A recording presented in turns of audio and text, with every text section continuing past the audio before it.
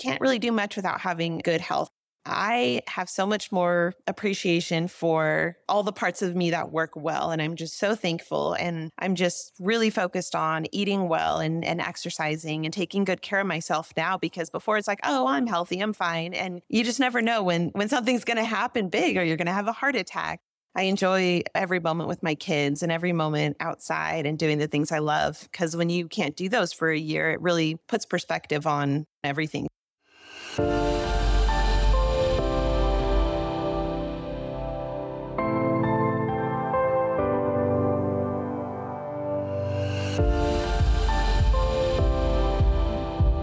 Welcome to Imperfect Heart, a place for you to join me, Jeff Holden, in conversations, discussions, and dialogue about our hearts and the impact myocardial bridges have on them.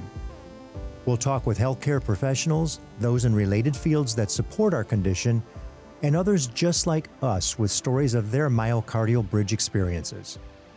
It's my intention for this content to inform, educate, entertain, and even motivate or inspire you in your personal journey on dealing with a myocardial bridge. Most importantly is to have you leave each episode with hope, knowing you're not alone and that what you're experiencing is real. I'm really looking forward to the conversation today, as my guest is yet another person residing within a 90-mile range of where I live, and it's likely we'll have an opportunity to meet at some point. She's a 39-year-old mother of two daughters, 4 and 15. She lives with her partner in the beautiful Sierra Nevadas at the base of Lake Tahoe. And folks, this is a spectacularly beautiful setting, I promise you. She's originally from Iowa, but moved out to the West in the mid-90s, loves most anything outdoors, including mountain biking, hiking, fishing, and snow skiing. Tells me she bakes a mean sourdough loaf and has just started to learn how to can. And I hope I'll get to experience that at some point. She loves the winter and snow, which is exactly why I left the Midwest, and is looking forward to getting back to snow skiing and teaching her 4-year-old for the first time, which would not have been possible if she hadn't been recently unroofed. She works full-time and is also currently working toward her master's degree in communications. Emily Tedore, welcome to Imperfect Heart. This is really going to be a fun conversation. Thank you so much for having me. What was it that began your journey toward an unroofing procedure? What started this whole process for you? So I had just recently started back going to the gym and exercising after having had my daughter. Of course, as moms, we want to get back in shape after not exercising for a while. And I was at the gym and I was doing just some like weighted lunges at the gym, just something, a normal exercise, nothing crazy. And as soon as I had set down the weights, my entire chest got extremely tight. This is something I had never experienced before. This was something that I had never felt. I thought maybe I pulled a muscle. So I started kind of stretching and like feeling. And I just was like, nah, this is something more than just a muscle. Like something's not right. I had had a friend, a woman who had had another heart issue, and she had had a heart attack. So I thought of her instantly. And I thought maybe, I had damaged my heart or something had happened. So I got very concerned and I walked out of the gym and I called 911. And yeah, the ambulance came and they did an EKG and they said, well, my EKG looks a little off. They didn't really tell me what it was. And so they were like, well, we should probably just take you to the ER just to run some more tests to make sure nothing more serious is happening. So off I went to the ER in the ambulance. And while I was in the ambulance, they had given me, I believe it's the nitro. It's the one you put under your tongue. And they said, if this helps, then it probably is something to do with your heart. So it helped. And then I got very concerned because prior to that, I had not had any heart issues. I was a relatively healthy person and, nothing big. And so once we got there, of course, I was treated with, they did blood work and they said, oh, your blood work looks fine. Everything's fine. The normal ER response. Are you sure you didn't pull a muscle? Are you sure you're not having anxiety? And I said, no, I'm still having this really bad pain. They did an echo and a CT scan and they said, everything looks fine. I'm telling them like, it's not getting better. It's not getting better. And they finally gave me morphine and I think Valium, and slowly it had started to subside. The pain started to subside and my chest wasn't as tight. And it was funny because right after the pain had kind of subsided, I started having all these heart palpitations, and I knew what those were. They're pretty common in most adults. And so I was like, well, I'm having a bunch of them right now. And they go, oh, well, that's normal for adults. That's a normal thing to have. And I'm like, well, okay, well, they're happening back to back to back. Finally, they kind of just said, well, we don't know what's wrong with you. Like everything's fine. And so I'm probably at like 2 a.m. They did one last blood work and I came back with elevated troponin levels, which was the indicative of a heart attack. They said it was a moderate level, so not mild, but not severe. Then it got more serious. Then they put me on the blood thinners, and then they decided that they were going to do the heart cath the next morning. So that was a really long, anxiety-filled night. The next day, they took me into the cath lab. They did the cath through my wrist, and they said, oh, well, we see a myocardial bridge in there, but those are benign, nothing to worry about. We do see that one wall of your ventricle was ballooning a little bit, so we believe this is Takotsubo. This is something that I guess is common in women. So by that time I had felt better. I felt great. My heart function was actually a little above average. So my heart function is still really good and strong. So they said, oh, Takotsubo, and they sent me on my way. They gave me metoprolol and aspirin and just said, follow up with your cardiologist. So that was kind of where I ended up. So not much concern with the troponin level, huh? Yeah, they just kind of said, oh, yeah, you had a heart attack and this is kind of what we think actually what it was. And it really wasn't much answers. It wasn't super reassuring at all for me. So that got you through the first incident with a hospital visit. Right. And roughly 2 days. And how long ago was this? This was in September of 2021. Okay, so just 2 years ago. Right. Yeah. Relatively recent. Yes. And then they identified the bridge, which is a step in the right direction. At least they gave you something to say, well, maybe we start with that if anything reoccurs or whatever symptoms you might be experiencing. What happened then? What was the next step? Because it could have been, oh, everything's fine, happy life, I'm all good, nothing happened, to cause me to continue to go down a path of looking for something to address. What happened next?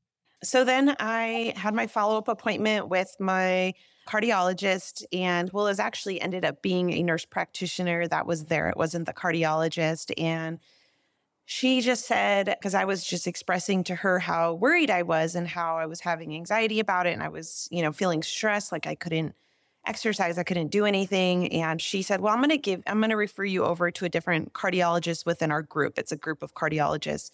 She's kind of around your age. She's a nice woman. She works up at the university and they do a lot of different studies. And I think you would just be a better fit with her than the gentleman that I had seen in the ER. And so I scheduled that appointment. And then when that appointment came along, I was like, okay, I had just kind of moved on from it. I had accepted it. I didn't have any other symptoms. I felt back to my normal self. So I went into that appointment and she came on pretty strong and she said, I don't believe that you had Takotsubo. She said, your troponin levels were much higher than a Takotsubo event.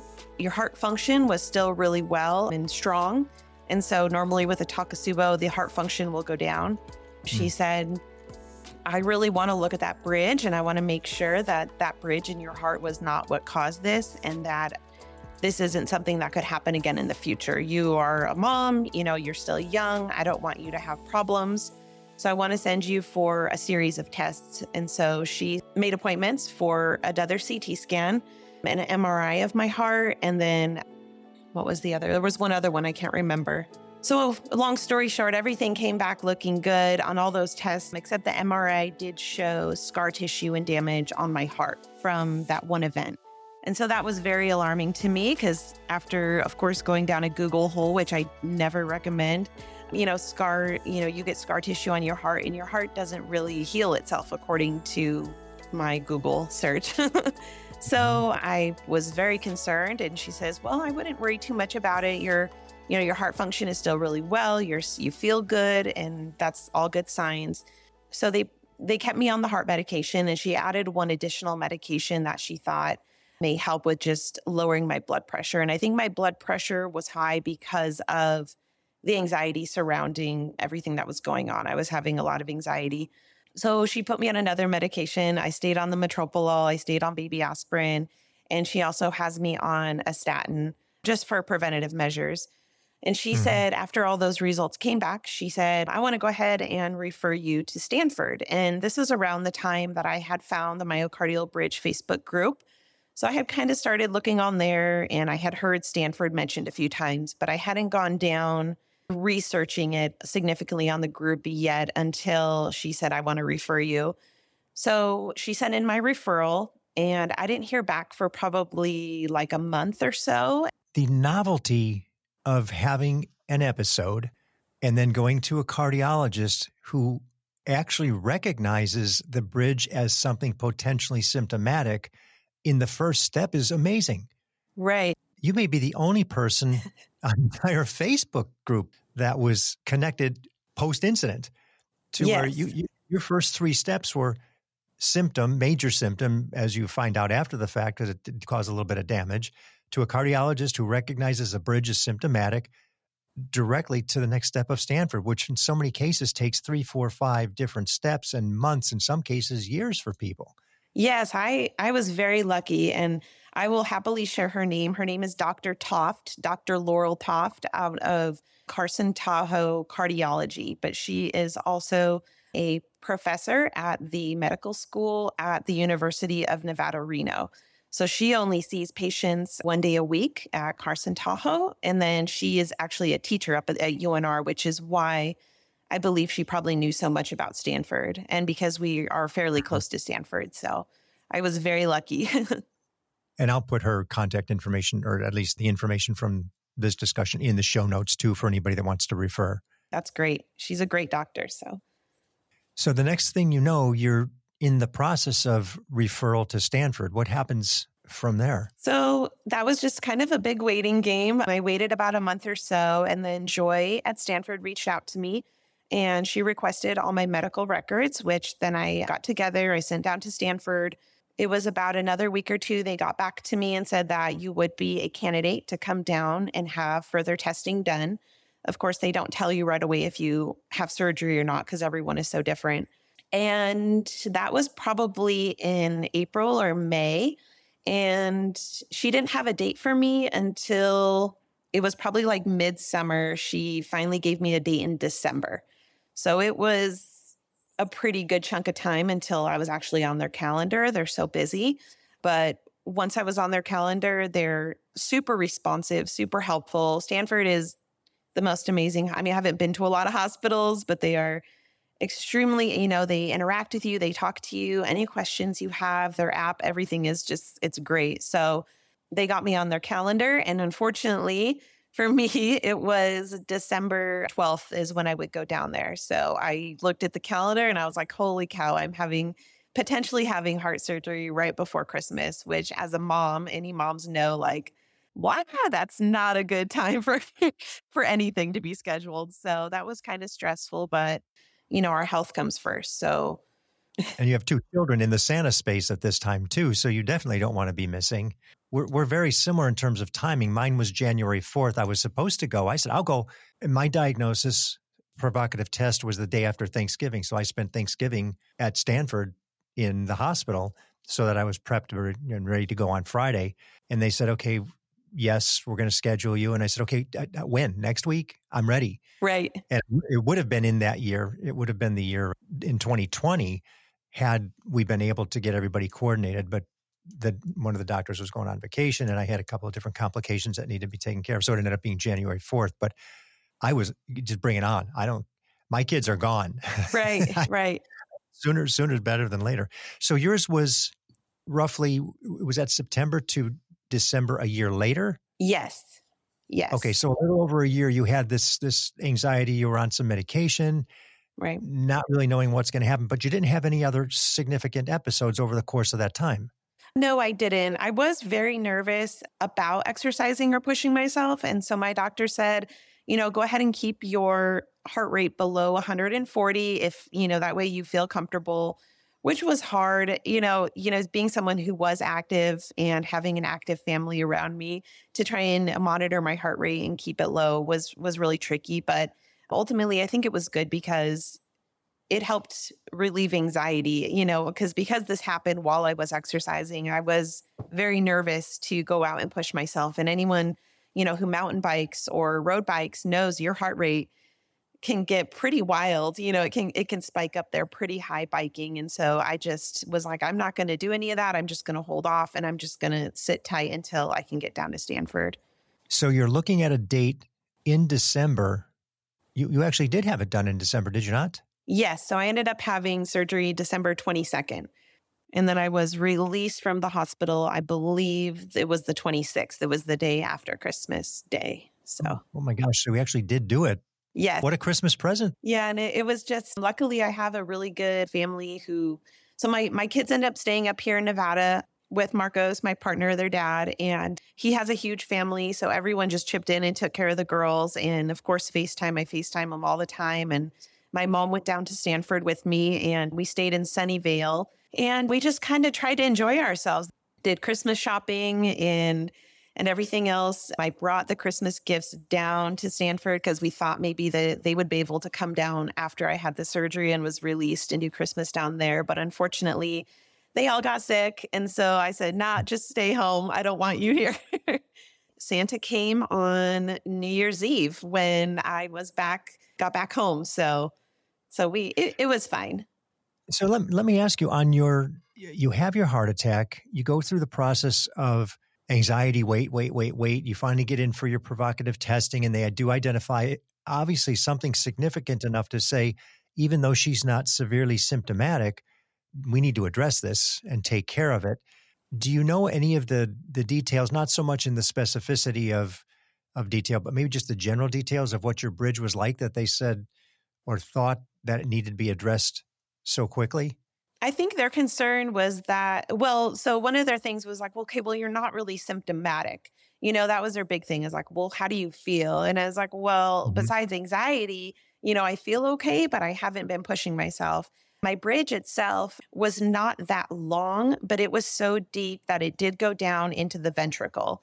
And so it was a real tight little bridge there. And so when they did go in and they did the cath where they go and they increase, I don't know the technical terms, forgive me, but they increase your heart rate up. When they do that, I got the same extreme pain spasms in my chest. And so when they did that, you're sedated, but I was going, it hurt. And so it was the same sensation. And so Dr. Schnittger said, yes, you have severe endothelial dysfunction and you would definitely be a candidate for surgery.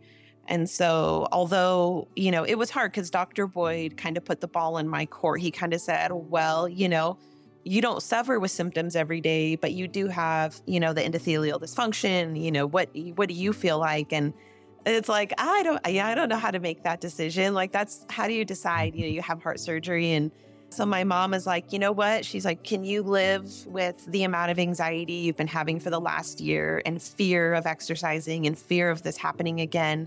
Can you keep living that way? And I said, no. And we said, okay, let's do it. Let's do the surgery because I knew I couldn't keep living so scared of everything all the time and the anxiety and everything that goes along with this heart issue the rest of my life and just worried all the time. I'm so active and I don't want to be held back.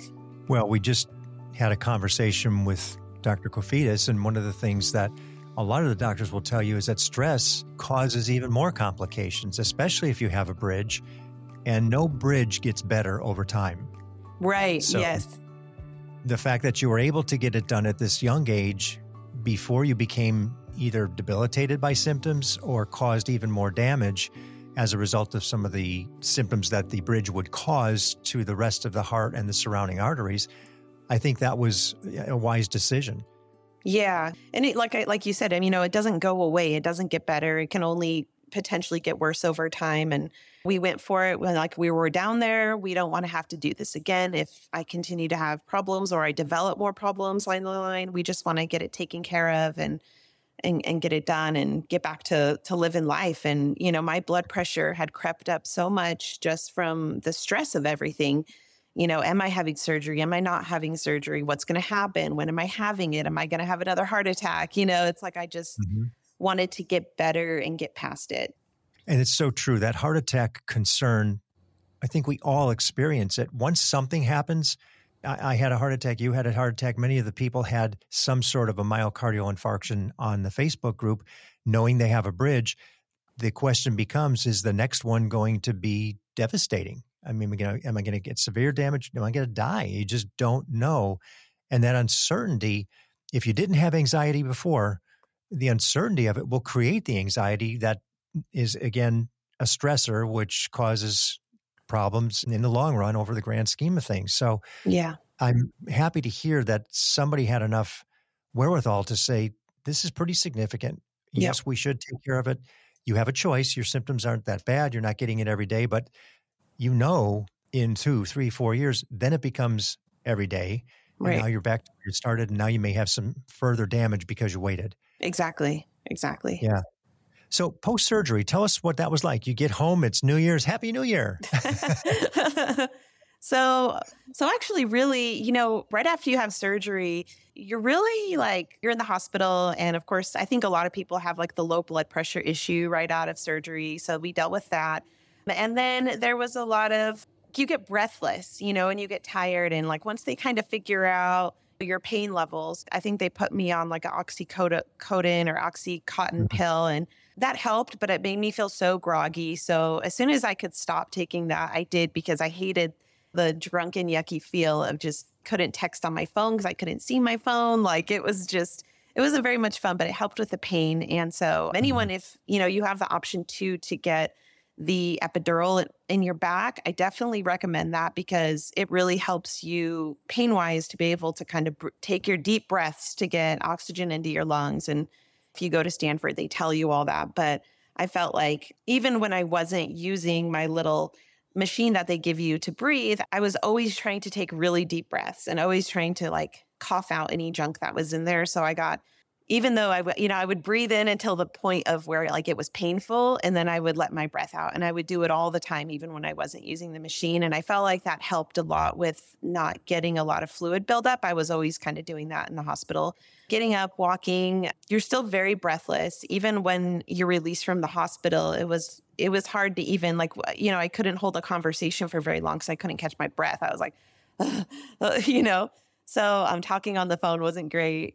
But every single day it would get better and better. So it was every day you'd feel a little bit better, every day a little bit better. We did our walking exercises that Stanford gives you. They're very specific on, okay, every day you need to go out and walk. And being someone who uses the Strava app, I was Stravaing my walk around the hotel room, because I was just trying to get myself feeling better and getting in a mindset of getting better. And so then when we get back home, we actually came home.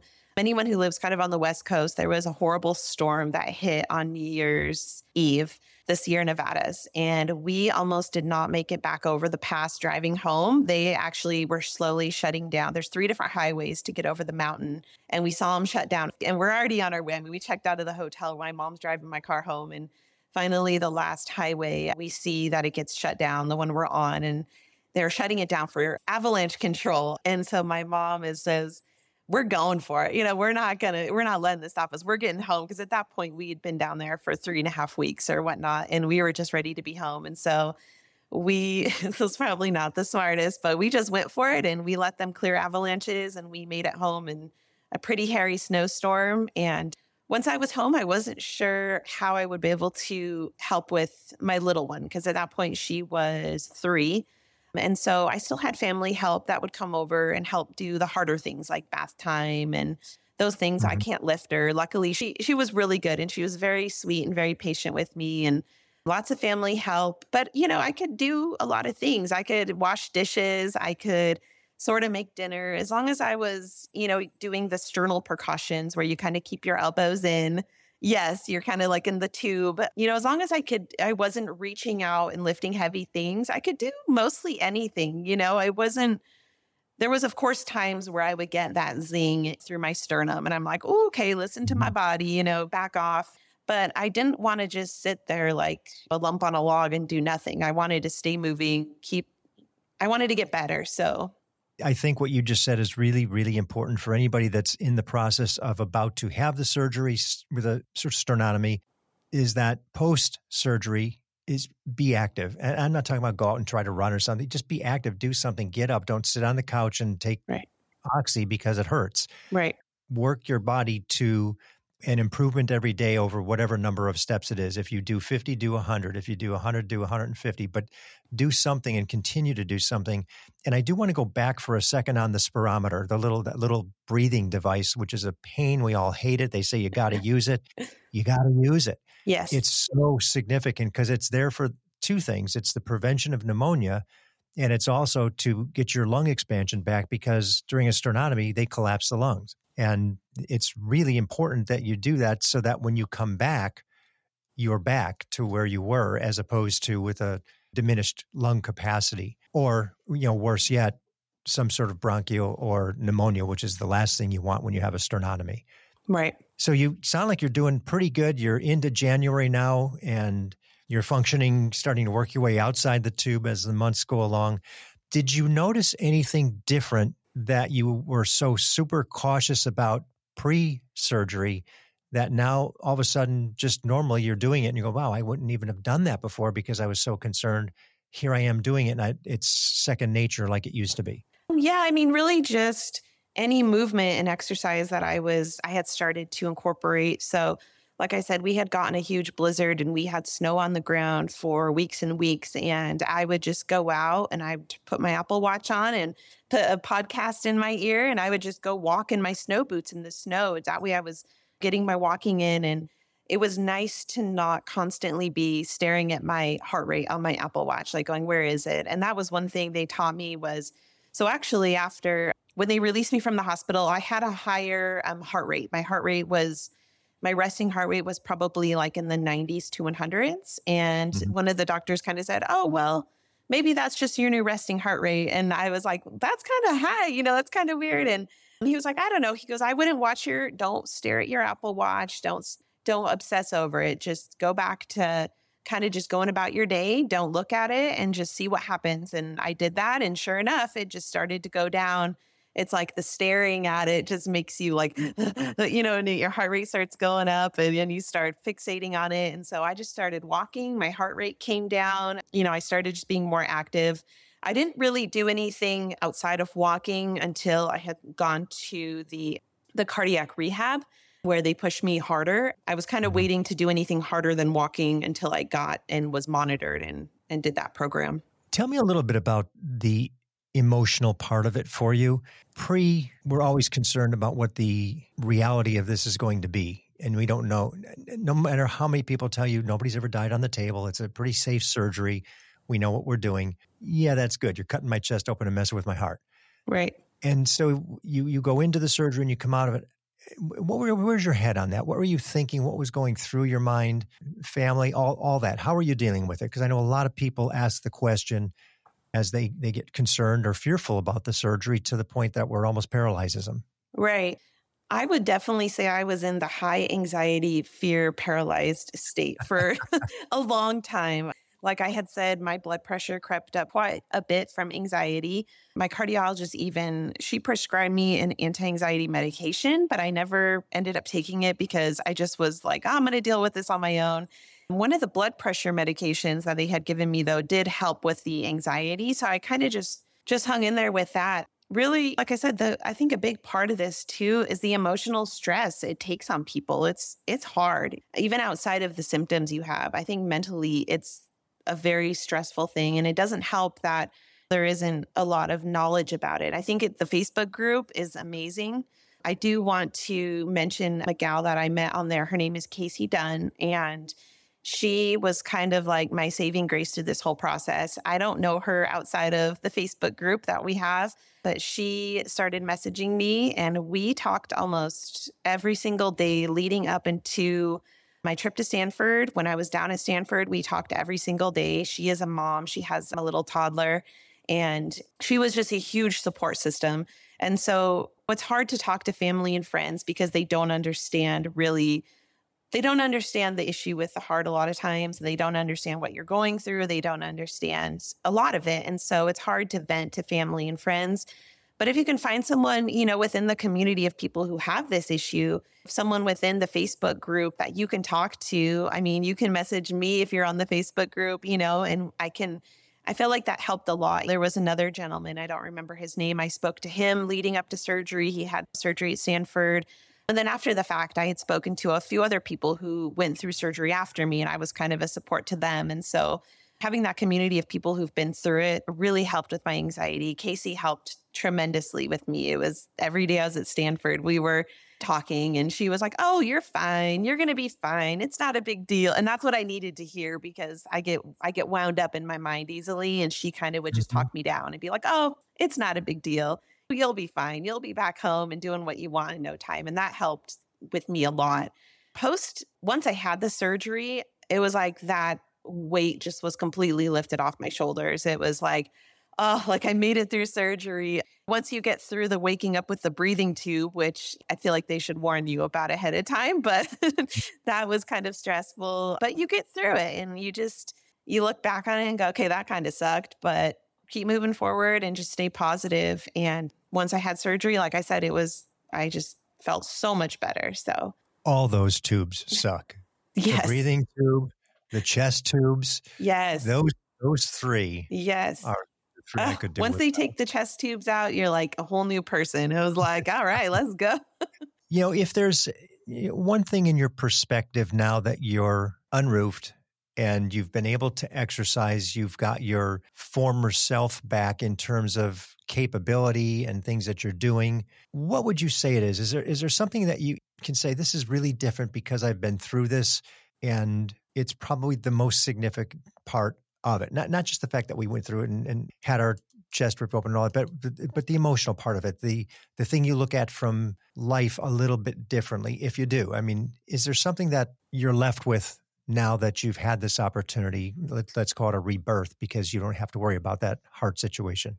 Yeah, I think with any huge medical issue, you always think in your head, well, I'm healthy, nothing's going to happen to me. And then when something happens to you, you can get a scary diagnosis. It really changes your perspective on life. Without good health, it's very scary. You can't really do much without having your health on track. And so I have so much more appreciation for all the parts of me that work well. And I'm just so thankful. And I'm just really focused on eating well and exercising and taking good care of myself now, because before it's like, oh, I'm healthy, I'm fine. And you just never know when something's going to happen big or you're going to have a heart attack. Nobody's immune to a big life health event happening. So now I just really appreciate, even all the moments, kind of cliche to say, but you just enjoy every moment of life because you just don't know when something's going to happen.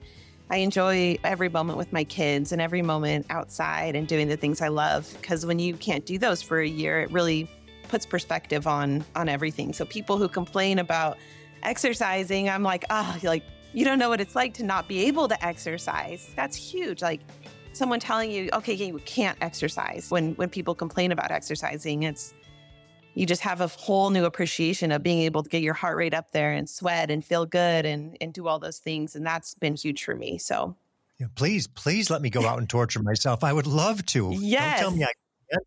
I want to do that. Yes. Maybe not the level that you did, Jeff, but I don't know. I'll share that with people, and not so much Yes. the death ride, but that's kind of what connected us.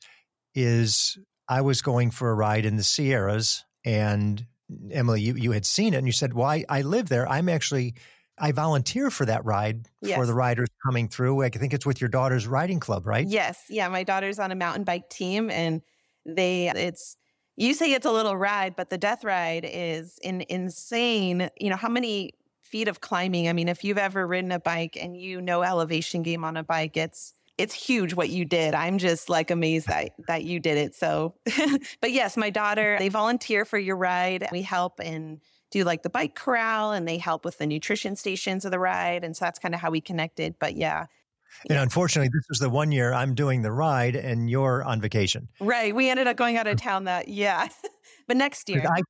I will tell you, I could have used the motivation at about the turn where we start to head back. Yeah, I bet. You've got an anniversary coming up, which I think is really cool. It's an anniversary. We call it a second birthday, whatever you want. It happens to be right around Christmas on top of it. Yes. And it's so cool to think that, last year you were in the hospital. Right. And you didn't get to celebrate Christmas with the family at home. This year, it's a whole different deal. You're going to be home. You're going to be well. And I feel so good about it that you're going to get to experience it without having the anxiety and the worry of what might be wrong with me. So happy anniversary, Merry Christmas and all that. Thank you. And the other part of it, I think that's really neat, is now you have the ability to go out and play with your kids again and do the things that you love to do to teach them that mom can be with them to do it. Exactly. And, yes. We're very excited to get back out skiing. So. And now we just have to hope for some snow. Yes. Well, Emily, thank you. Thank you so much. I know we've gone back and forth on trying to get this together, but I think it's a great story because it indicates that regardless of how the symptoms are presenting, if the opportunity's there and you have proper diagnosis that suggests that surgery is an option, in my opinion, and I think in many of the medical field, the opinion would be yes, probably sooner better than later because you're in good health still. You haven't been very symptomatic, although we know that it has the potential to be severely symptomatic, especially since you did have a heart attack with damage, that it's important to listen and understand what that care team is telling you so that you can make a valid decision. And again, thank you. I think a lot of people are going to hear this and go, hey, I'm in that space. Maybe I should do something. Right. It's not that bad yet. As you mentioned, appreciation to, was it Casey Dunn? Yes, Casey. Yeah. And anybody that's interacting with anybody on that Facebook group, because it's so helpful to find somebody that's got a similar situation, not these really divergent where you're way over here and I'm over here, but when you find those similarities where they're close to what your symptoms or your situation is, it's wonderful to reach out. And I can't encourage everybody enough to do that. So thank you. Have a wonderful time. I'm going to say happy Thanksgiving, Merry Christmas, because this episode will come out right before Thanksgiving. Nice. Yes, you too. It's just a remarkable story. So thank you. Thank you. And God bless your family. And I will connect with you. I'm sure we'll meet sometime this next season. Yes. Sounds good. Thank you. Thanks, Emily. Thank you for listening to Imperfect Heart. It's my hope that this information helped in some way to improve your situation or will help you better understand this condition. More importantly, that it gives you hope through stories that there is help and you most certainly are not alone. If you've been diagnosed with a myocardial bridge, please be sure to join the private Facebook group, Myocardial Bridge Support Group. For more information about our program or to reach me directly, visit the website, myimperfectheart.com. If you like what you heard today, please give a positive review, thumbs up, high five, or whatever your app likes.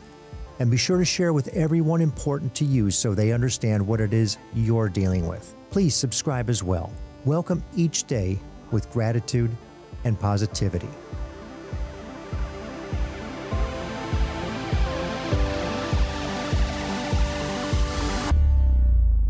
The views and opinions expressed in this program are solely those of the host and the guest and are not intended to provide, nor are they a suitable substitute for, professional care by a doctor, therapist, mental health professional, or other qualified medical professional.